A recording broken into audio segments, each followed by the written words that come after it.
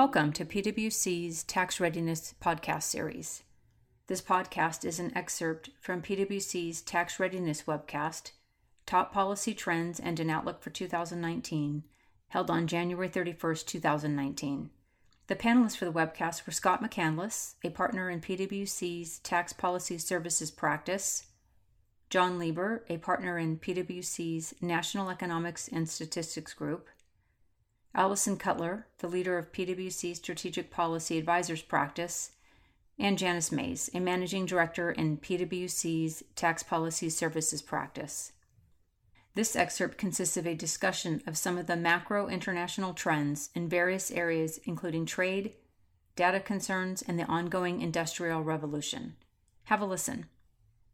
Allison, we really wanted to pull back up. So we kind of dove deep into some of the political landscape and then pulled back up and then went deep into some of the economic data. Now we want to, again, go back up and look at some of the macro trends that are going on around the world. The world's turning, and boy, is it turning quick sometimes. So we want to slow it down a little bit and try to make sense of at least three key trends that you're seeing.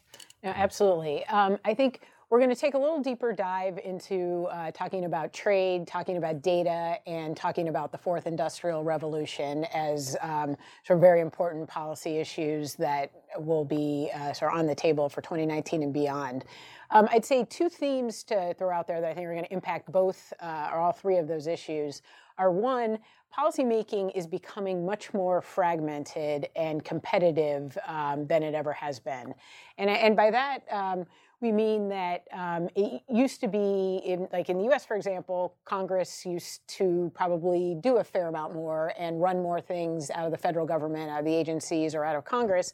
And now what's happening is where a lot of gaps are taking place, states and localities are stepping up and taking a much stronger role in passing legislation, regulations, and really stepping into leadership roles. And same thing globally. The U.S. often led in a lot of key policy areas, and it's just not the case anymore. And so, and jurisdictions around the world are doing things differently. And, most companies are global now. And so they're having to navigate between the city of New York, what the EU's doing, what, is happening in Brazil, and trying to create business models that accommodate all of those in certain areas. So it's a lot more complex. So I think all these issues that we're tackling, it's harder for companies and for our clients to really navigate that and to stay on top of it and to figure out how to sort of build their business models to address that. One micro example of that is we just talked about the gas tax. Mm-hmm. Lots of states have gone out and raised their own gas taxes because Congress wouldn't deal with that. And now a lot of people in Congress are saying, oh my God, I can't do that because the states did it. So it's a very interesting dichotomy there. No, absolutely. And then just a second theme before we'll dive into trade is we like to call it sort of public sentiment is exerting a lot more influence over policy making than it ever has. And in that, we mean it used to be a little bit more, and Janice, you're the true expert on this, but sort of the way things really worked. You, if you were a company, you would be in a trade association, you would have your representatives in Washington, you would go meet with the staff of a member of Congress, you would go meet with the member, go to an event with the member. That was sort of how information was shared. And now there are so many ways that information is shared. And when you throw on social media and you throw on it's instantaneous, and also the influence that an individual can have, whether they're an employee of a company or part of an interest group. It can really people can have an outsized influence. A story gets out there. It's very hard to undo a story, true or not true, once it starts to catch on social media, as we've all seen. So I think the way that companies think about educating policymakers, who they think about partnering with, how they think about sort of expanding how they do this, how they tell their story, to their customers, it's all changed now. It's much harder and more complex to do, but it's really important, I think, for our clients to think about it that way and to really integrate how they talk to policymakers into their business strategy, and it isn't so much sort of a separate thing that you go and try and get a bill passed and you talk to 10 members of the staff and members of Congress. It just doesn't work quite that way. Among all the other things it's influenced, it makes it more difficult for the Congress to have kind of some private time to begin to build a solution because social media attacks you immediately. Someone finds out that's going on and you can't find the way to make those compromises. There's no backroom deals anymore. Right. You can't even get to the back room because somebody's looking at somebody's One there. of the reasons I'm always surprised when they actually pass big legislation these days. I think you notice that with some of the congressional schedule as well. We'll have an instantaneous exchange of information or maybe an instantaneous reaction where suddenly you can get a groundswell of people for or against something. But meanwhile, they've got maybe 30 hours of debate in the Senate. Maybe you can't schedule that next vote on somebody, on a nomination or an issue till next Tuesday. And in the meantime, the pressure builds. And by the time that Tuesday vote comes along, it's been blown up. Yeah, reality has overtaken. Yeah, it's fascinating. Absolutely. Yeah. So moving on, I think, onto trade, and maybe, Scott, I'll let you take the lead here in talking a bit about sort of the, as we call it, the shortcomings of the current global trading system. Yeah, this is kind of a fascinating area because, and really we've thought about this in two different ways. What we have before us now are some of the macro trends that are going on, the external buffeting that we talked about earlier, and then in a few moments we'll talk about trade from the perspective of the company and how they might want to handle some of these things.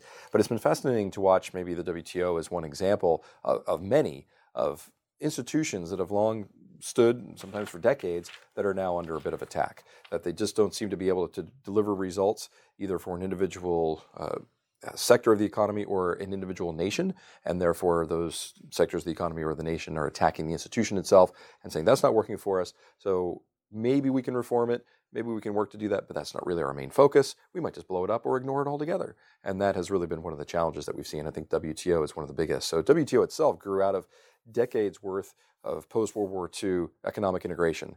The theory being that economic integration will help lead to growth for all, and also countries that trade with each other are less likely to go to war with each other. So it seemed like a rather rational idea or an inception that grew into the General Agreement on Tariffs and Trade, the GATT. And out of that, in the 90s, we finally get the WTO, which was supposed to be an institution that would help focus any tensions between countries. But to the extent that it wasn't seen as working, they look elsewhere or ignore it altogether. But it's been it's considered one of the more successful international organizations in world history. I mean, if you look at other adjudicating bodies, they're not bringing forward nearly as many cases that are considered as binding on the countries, the disputing parties, as the WTO has. It's very successful. Yeah. But it's kind of like the U.S. recently has decided, well, this isn't really working for us, and the U.S. has been the leader in it and is sort of now is really going around the WTO to impose tariffs on Canada and China and all of its kind of allies and rivals as it sees to achieve its economic interests, which is really not the point of the WTO. The WTO is supposed to be the place you bring those disputes before you put in place the tariffs and instead what we're doing now is tariff first, worry about the WTO later, as the Trump administration is attempting to reform it. And for all its success, as you said, quite rightly, it still did have some structural concerns. For instance, its ability to integrate China. Considered a non-market economy for WTO rule purposes, and yet it's the world's second largest economy. So what exactly do you do with that animal? How does that fit? How do you address it? And that seems like one of the areas where the Trump administration's concerns are probably most valid, is that the Chinese really don't play by the rules of the rest of the world. They have a very much government-centric market economy, but government-driven in a way that very few other countries do, and no large countries do. And so I think that's part of the major complaint the U.S. has had. And that's been brewing for a long time. And China got into the WTO only about 4 or 5 years after it was formed. So this has kind of been something that's been boiling for a long time that's now coming to a head. There have also been some complaints about the way in which the appellate body has been behaving or coming down with rulings that seem to not just adjudicate an issue put before them, but also spreading a little bit more and trying to get its tendrils out a little bit further, perhaps, than its original mission. Which could actually be a failure of the bodies below it to actually set the policies that the U.S. is looking for. Great point. Yeah, that's a great point. So that's one of the international trends that we've been watching. Do we want to maybe shift to the second one that talks a little bit about the data concerns? Absolutely. So as I think everyone knows, data is so important to companies in all sectors now. This used to be more of a tech company conversation, and now there's not a sector that doesn't use data in one way or another. And so this is an area where you talk about sort of policy fragmentation. This is like the perfect example, right? It's Europe really took a lead here with passing GDPR, which was implementation was required last year, and other countries around the world, countries in Asia, countries in Latin America, are working on their own versions of privacy legislation as well. And so Congress and the administration have been trying for a long time, but pretty unsuccessful over the last few years at coming together to do something. And so last year, the state of California decided they were just going to go ahead and do it themselves. And so they passed the CCPA, which they're working on this rulemaking process now. But what does that stand for, CCPA? Yeah, you're going to ask that. California Consumer Privacy Act, I think. And it's not just Protection limited. Act. It's not actually because they're all digital national companies. It's Correct. Not just so it's California. anyone who has, right, if you have customers in California, Or you're pretty much brought in, or you're based in California. So it's everybody. So it's basically a national law. Pretty much, yes. International law. In many cases, right? Exactly, to your point earlier. And so they do this, and it happened pretty quickly, and it was actually driven not by the legislature. It was driven by some outside parties that sort of took some leadership and got consumers concerned and said, look, we need to do something. Outside parties, not NGOs, not corporations. Yeah, individuals really led it. And then they went through the legislature and all of that, but it wasn't a sort of a traditional path where it certainly was not the corporations. I don't really think they thought it was going to happen, is sort of my sense of that. And so we have this law in California, and then now we have several other states that have draft legislation out there. We have cities that are doing it themselves as well, that are trying to pass their own city privacy legislation. And then we have Congress, which goes back to Janice's initial point. This is an area where there is some bipartisan agreement between Republicans and Democrats and the administration. But can they prioritize this enough? Can they find a way to create federal privacy legislation? Certainly industry wants it. I don't think industry always wanted it. Certainly a lot of industry didn't always want it, but I think industry cross-sector has come together, is really working well to try and craft something that makes sense. But and so this is where I think industry really does need to lead and really push Congress on this. But hoping, there's some hope that this Congress could do it, but all the challenges that Janice raised earlier, unclear whether or not they're going to get to it. It seems to be that one of the key issues with data is, can you be trusted with it? And the extent to which you can be trusted is a genuine and serious brand enhancer.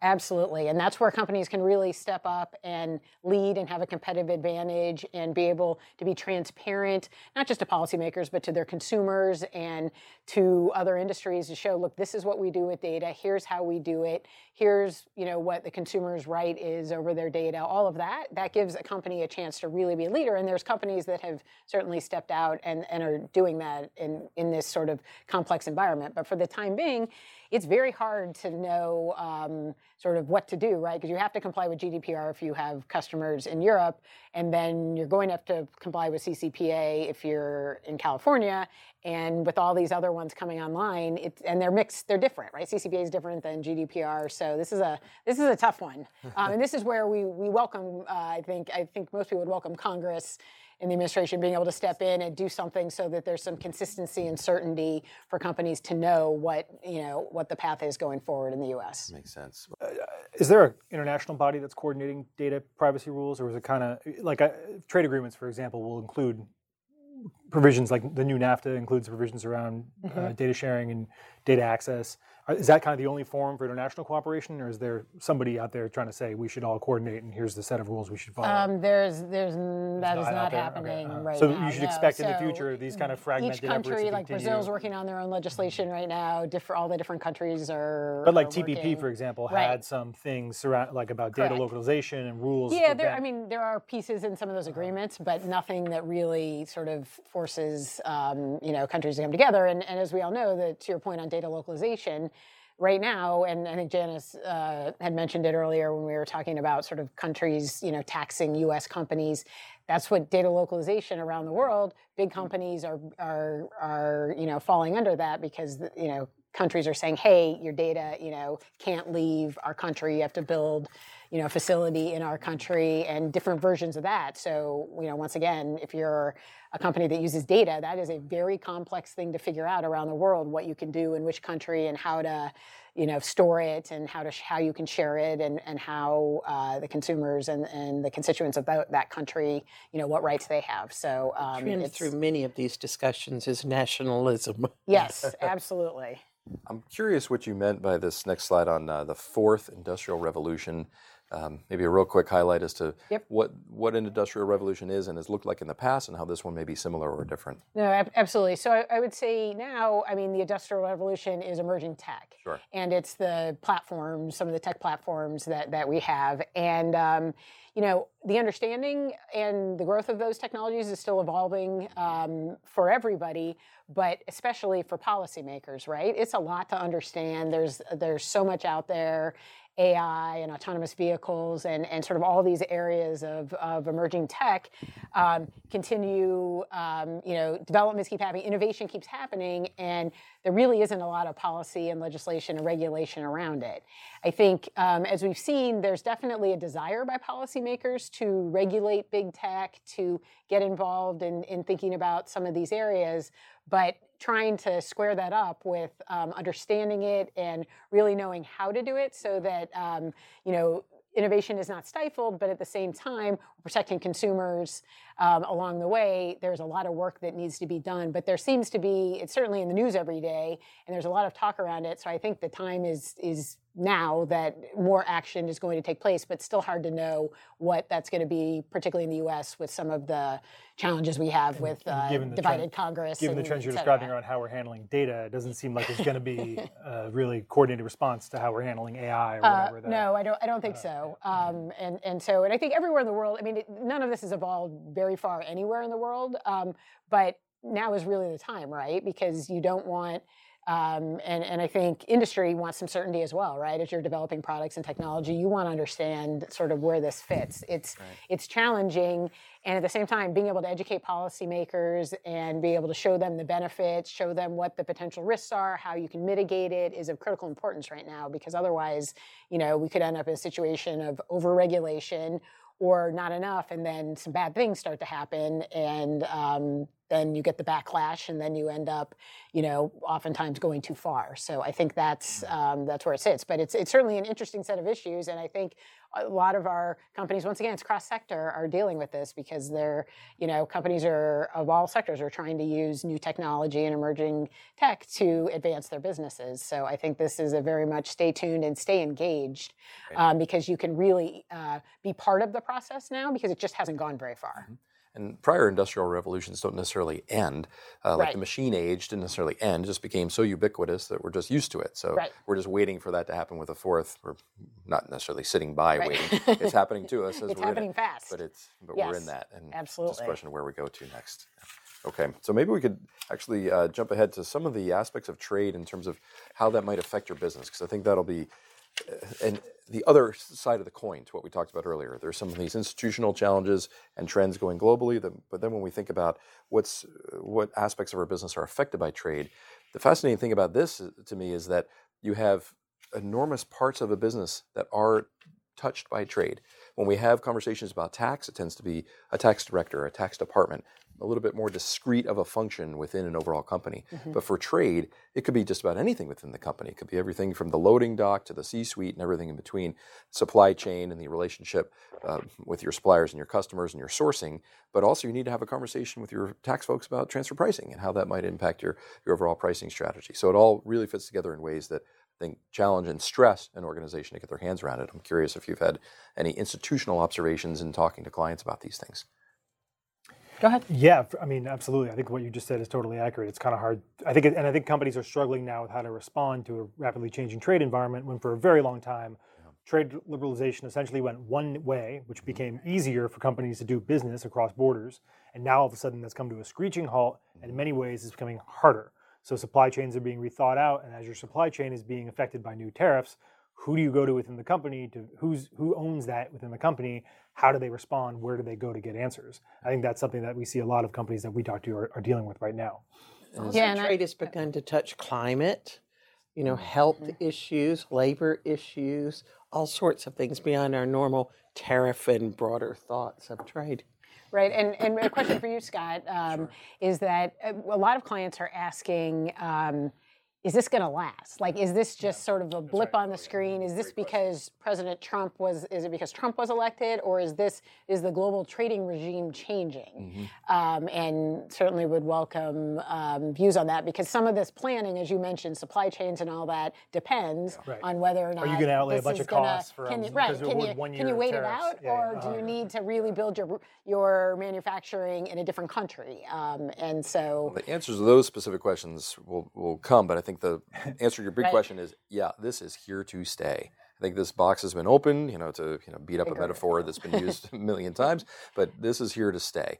Not only within the U.S., where I think you'll have an interesting situation heading into the 2020 election, where Democrats will say, hey, part of the trade issue and angst about trade was kind of a natural fit for us politically, and we're looking at the map in 2020. We want to win back some states that we think Donald Trump might have won before he was president and is now president because he was hitting on a trade issue, Pennsylvania, Wisconsin, Michigan, things like that. So they might try to seize some of that back, such that whoever wins in 2020, if it's not Donald Trump, will probably have campaigned on some similarly strong trade rhetoric, maybe tackling it in a different way.